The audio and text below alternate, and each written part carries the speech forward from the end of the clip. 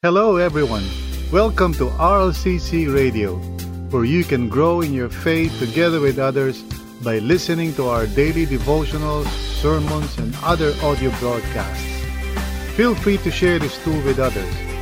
Also, join us every day as we explore God's truth together. Let's dive in.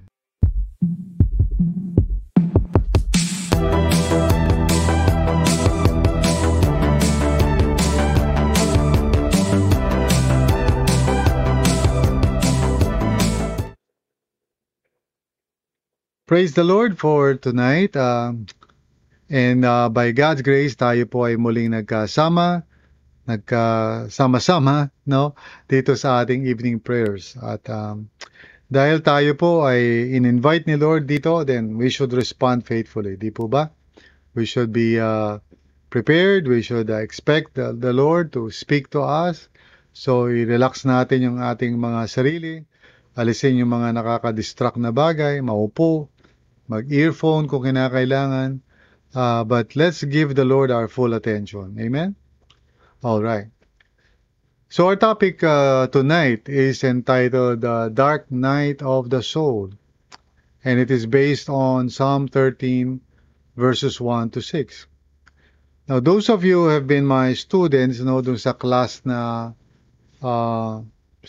soul keeping, you would know itong term na ito. Well, for others, maybe medyo hindi nila alam. But I want to talk about it tonight using itong passage na to because I think it's really quite appropriate pag binasa natin because David,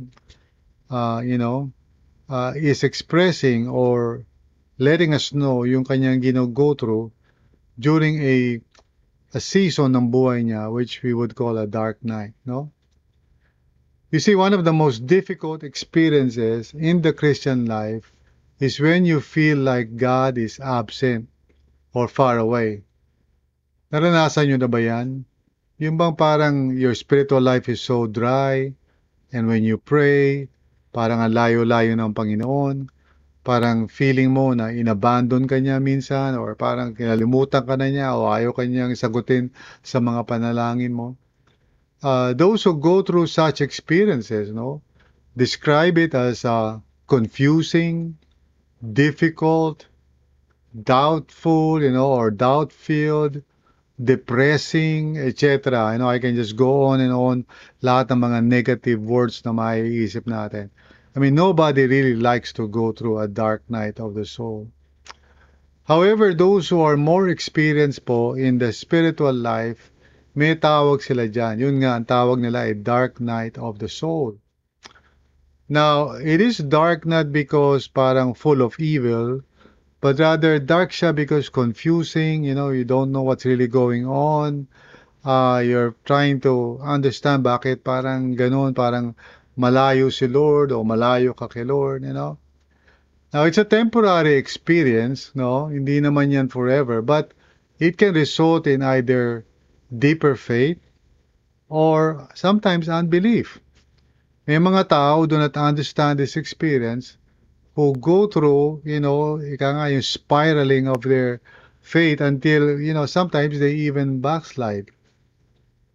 Now, sooner or later, lahat po tayo will experience this kind of dark night of the soul.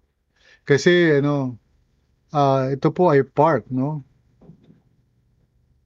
ito ng pruning or cleansing ng Panginoon sa ating pagkatao. God is transforming us and there are so many things about us that is not aligned to the image of God or the purpose of God. Maraming bagay sa atin that can hinder us from living a life of love, first for God and then for others.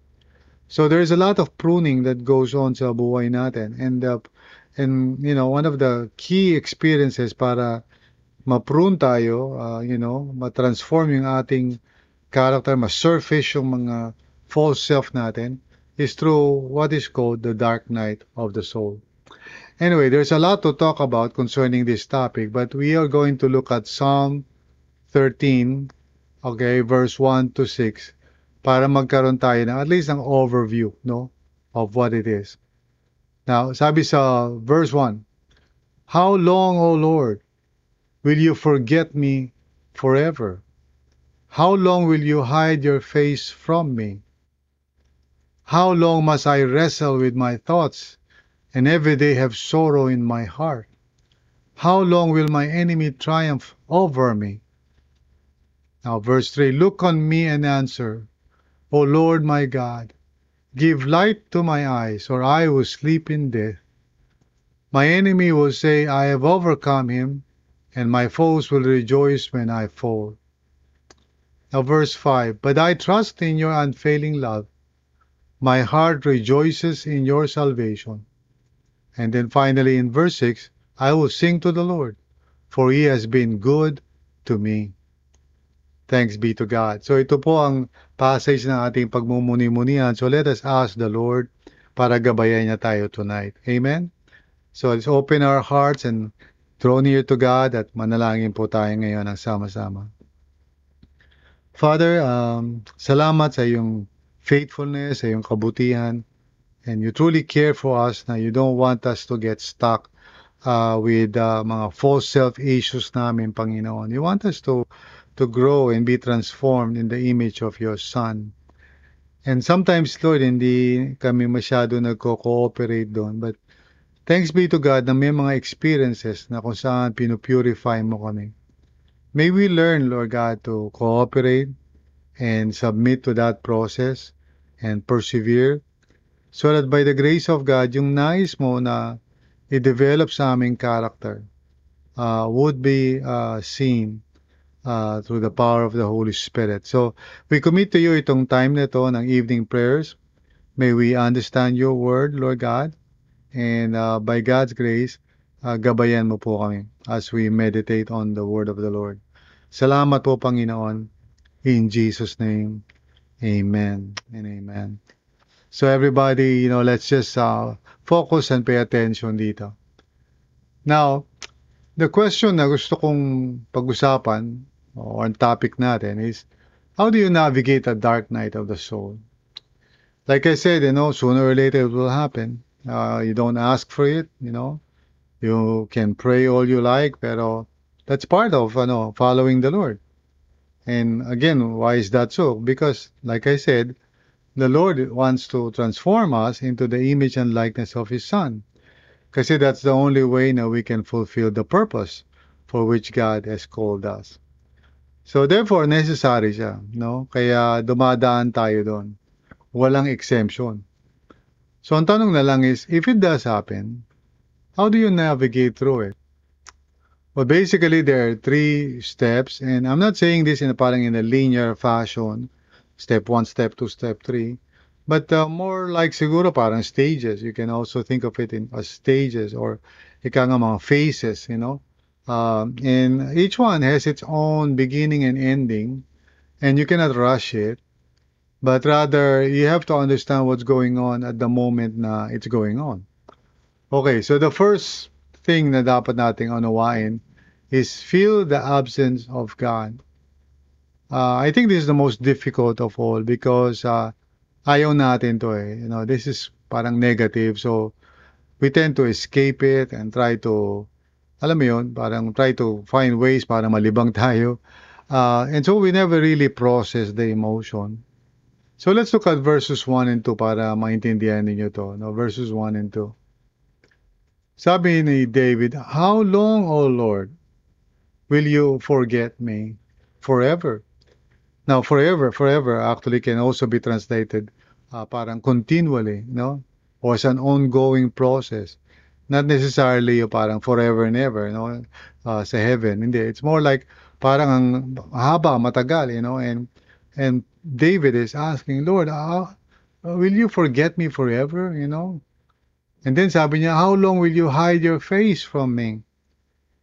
So David, is really expressing with all honesty yung go through niyang desolation. He's feeling na parang, Lord, where are you? Nasaan yung presence mo?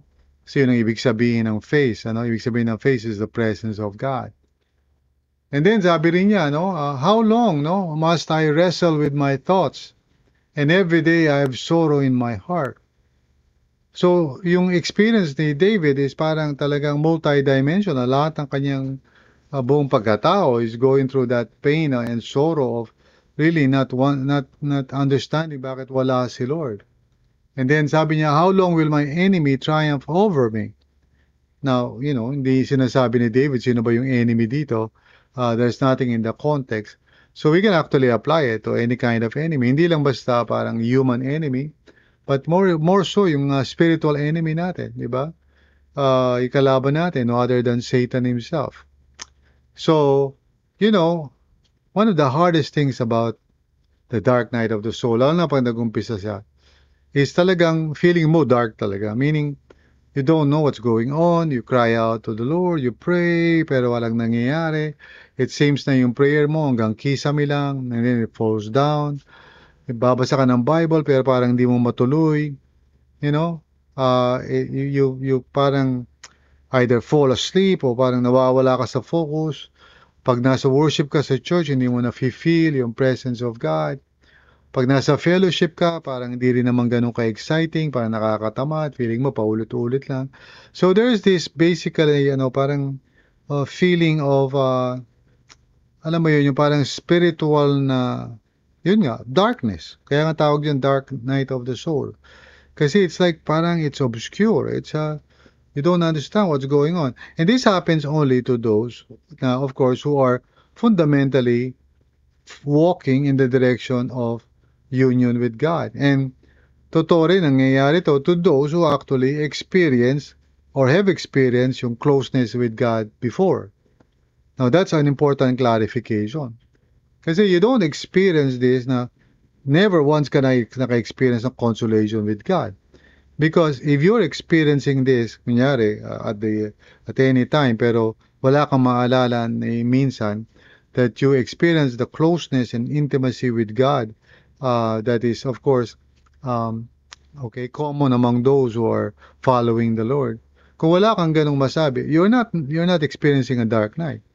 Maybe you're experiencing the consequences of your sin, most likely. Okay?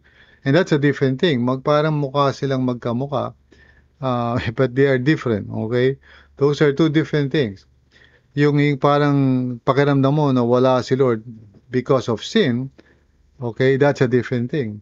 As compared to someone who has been walking with God, enjoying the presence of God, and then suddenly parang hindi niya na nararanasan yung presence of God. So that's the main distinction doon. And fundamentally, yung direction ng life mo is toward God. You love God, you desire God, you want to pray to God.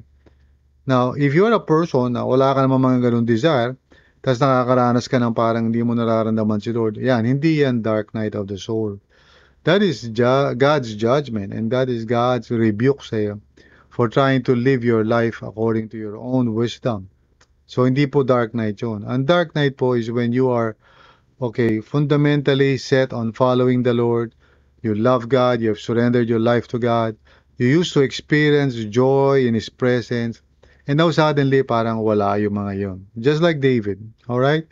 So, sa madaling salita, yun yung parang gusto kong liwanagin. But anyway, going back to the issue of what I'm really trying to say, is feel the absence of God. Meaning, wag mong i-escape yan. When you suddenly feel na, let's say, kunyari, for many years you are serving the Lord and lagi ka nakakaranas ng parang experience of God's presence when you worship, talaga naiiyak ka pa. Parang God is so near. And then suddenly comes the day na parang walang warning or anything, nagpe-pray ka, parang you don't feel the presence of God. And pag nagsuserve ka, wala dun yung joy na dating nararamdaman mo. So I think some of you might be able to understand what I'm saying talaga, no? Because you have experienced it.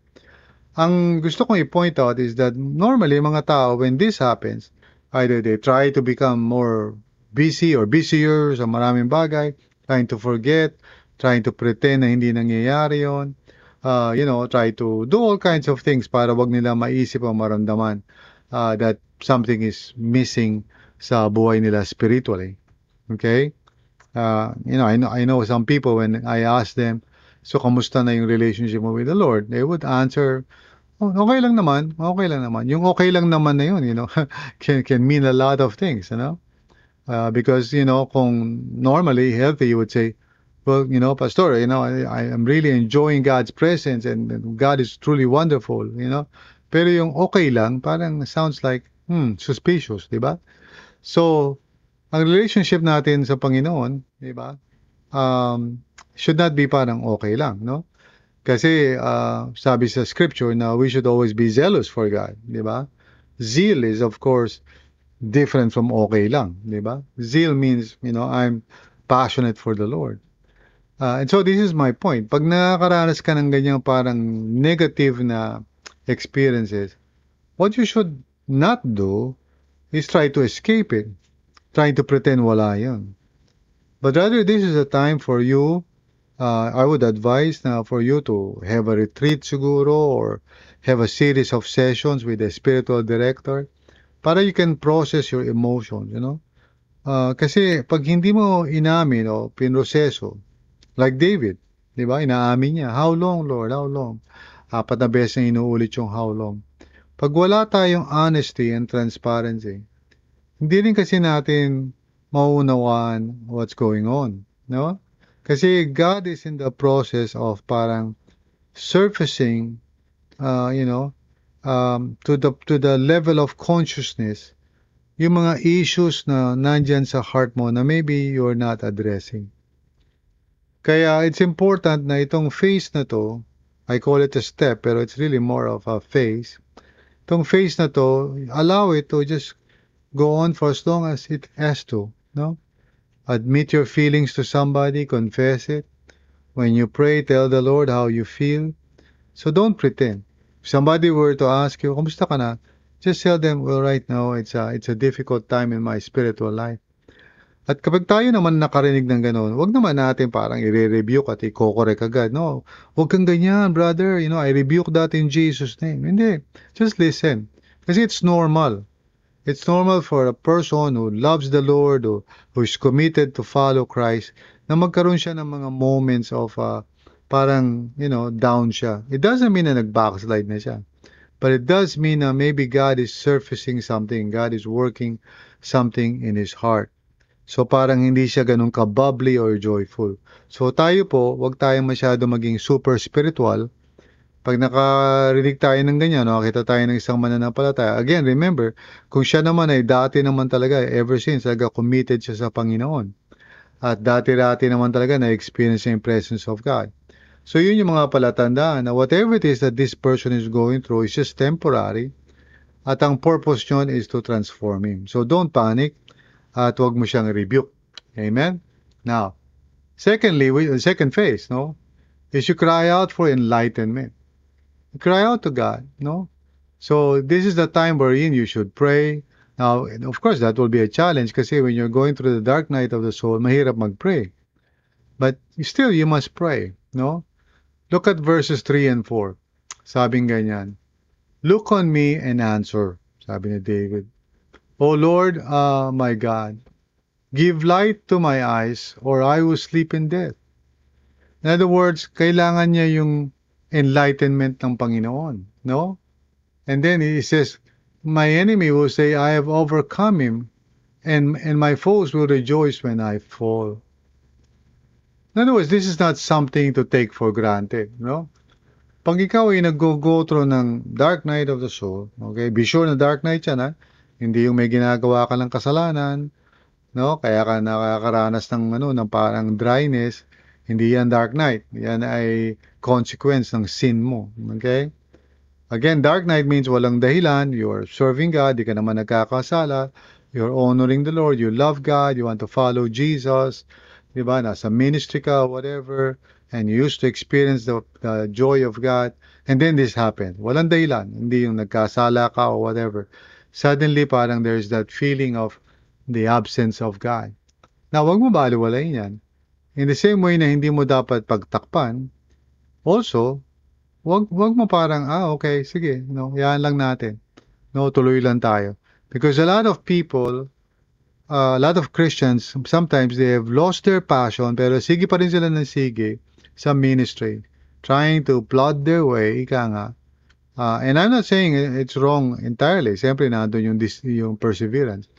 But the point is, kailangan bigyan mo ng atensyon. You should actually cry out to God and say, God, please help me to understand what's going on. No? Of course, if there's sin, then okay lang. Pero minsan wala namang sin eh. Maybe there's just parang mga misconception or, wrong expectations about how God moves, or maybe there's some sin pero more like hindi yung concrete like kunyari pagsisinungaling ganyan, or adultery or something like that. Hindi, more of the parang hidden sins like pride, you know, judgmental attitude. So minsan may mga gano'n na quite hidden, hindi yung talagang overt na parang naglalasing ka o 'di ba? Ano ka, gumagamit ka ng drugs or whatever. Not like that. Those are overt sins. But we're talking about yung mga sins that normally we don't really talk about, but it's there. For example, yung attitude mo ng self-righteousness. Hindi yan obvious eh. It's hidden in your heart. So for sure, when the Lord allows the dark night of the soul to come upon you, for no reason, ibig sabihin, hindi dahil nagkakasala ka, there is an aspect of your character that He wants to chisel, that He wants to, work on. Okay? So, yun, feel the absence of God. And then, secondly, cry out for enlightenment. Now, again, hindi pwedeng madaliin yan. Hindi yan linear. Hindi po yan linear na parang sunod-sunod lang. And then, finally, is rest in the joy of deeper faith. Rest in the joy of deeper faith. So, basahin natin yung 5 and 6 para maunawaan niyo yan.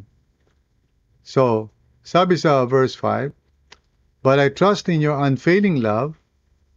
My heart rejoices in your salvation. Now, have you noticed something? Wala pa naman nangyayari. Alright? Hindi pa naman siya dinideliver ni Lord. Pero he has come to trust in the Lord's unfailing love. Yun ang susi doon.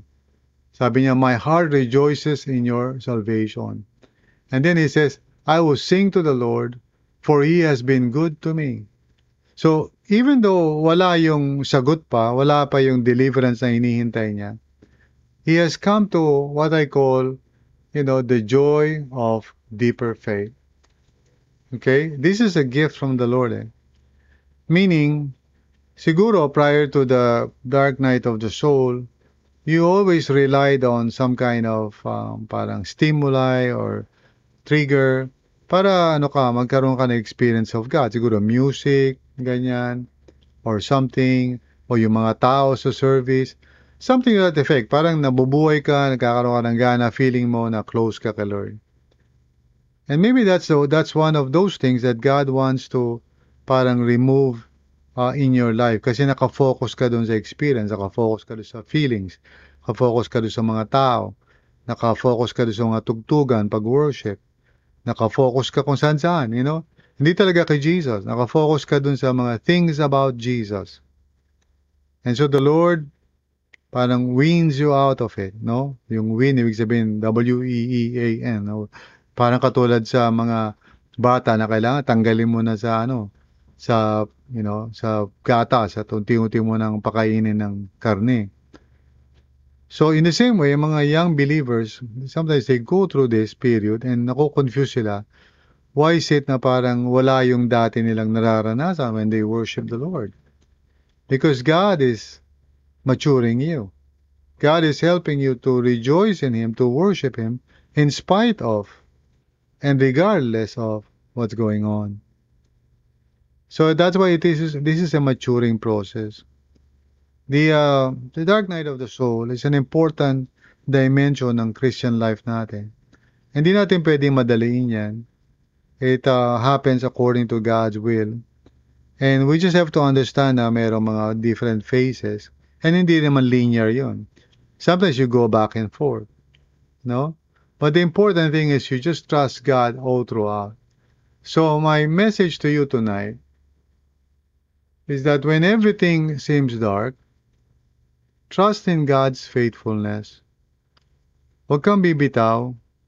Huwag kang magdududa. Huwag kang magbabackslide. Instead, just trust God that He's working in you. No? So sa Tagalog, kapag madilim ang lahat, magtiwala sa katapatan ng Diyos. Amen? So wag po tayong matakot and wag tayong parang suddenly mag-question na, oh, ligtas pa ba ako? Walang kinalaman yan sa kaligtasan mo. Again, tina-clarify ko lang, those who experience this are people who have made the fundamental decisions sa buhay nila that they would surrender everything to Jesus and follow Him. Okay? Secondly, meron ka talagang mga karanasan ng consolation in the past. You have experienced God's presence and joy in your life. So, familiar ka doon. So, those are the two very important things para masabi mo na you're going through a dark night. Otherwise, kung wala yung dalawang sinasabi ko, well, most likely, you're just experiencing the consequences of a sinful lifestyle. And that's a different thing. Ang gusto ng Panginoon doon ay mag-repent po tayo, no? At magbalik loob sa Panginoon. So tonight, bago tayo matulog, take some time to reflect on this. If you are already experiencing it, remember yung conditions na sinabi ko. Bago ka mag-conclude na, naku, dark night yata ito, you should ask yourself those two questions. Ikaw ba, have you really decided to follow Jesus with all your heart? You can really remember yung choice na yon, decision na yon, to surrender everything to the Lord. Pangalawa, talagang meron kang recollection of, exciting experiences in the presence of God. So if you cannot confidently say yes to those two things, baka the Lord is dealing with you and not really giving you a dark night of the soul experience, but more of yung rebuke or consequence of living your life in sin. And what you need to do is to repent and turn to God. Now, kung yes naman yung sagot mo doon, then, I would advise na don't worry, just keep on doing what you're doing, pero don't try to escape. Let the feelings rise up inside of you. Acknowledge it. And pray to the Lord. Seek clarification from God. Kung tama ba yung pagkaunawa mo na it is a dark night. Amen? And then respond faithfully to that. Stay the course. And continue praying. In fact, more often than now, pray. Rather than pakonti-konti lang na prayer. You should pray more when you feel yung ganyang mga karanasan. Amen? Alright. So tayo po ay magpapahinga na. So let's pray. No? Let's pray and thank God for tonight. Lord, maraming salamat sa iyo, Panginoon, for tonight. Thank you for speaking to our hearts. And I pray for everyone, lalong-lalo na po yung mga tao who have really decided to follow you and have experienced already your presence before. Pero right now, for some reason, hindi nila maunawaan why is it na parang dry ang kanilang spiritual life. So Lord God, at this time, would you comfort them and remind them of your faithfulness so that they would persevere, trusting God through the process. And in the end, Panginoon, you will bring out the fruit of the Holy Spirit sa buhay nila, which will glorify God. So tonight, maraming salamat po, Lord. Give us a good night's sleep as we rest for the day. Salamat po, God. Thank you, Lord. In Jesus' name. Thanks be to God. Amen and amen. Thank you for listening to this episode. We hope you were encouraged and edified to continue following the Lord and growing in your faith together with others. If this content helped you, consider sharing it with others. Also, if you would like to support this ministry, please visit solo.to/RLCCPHIL. That's solo.to/RLCCPHIL. See you again.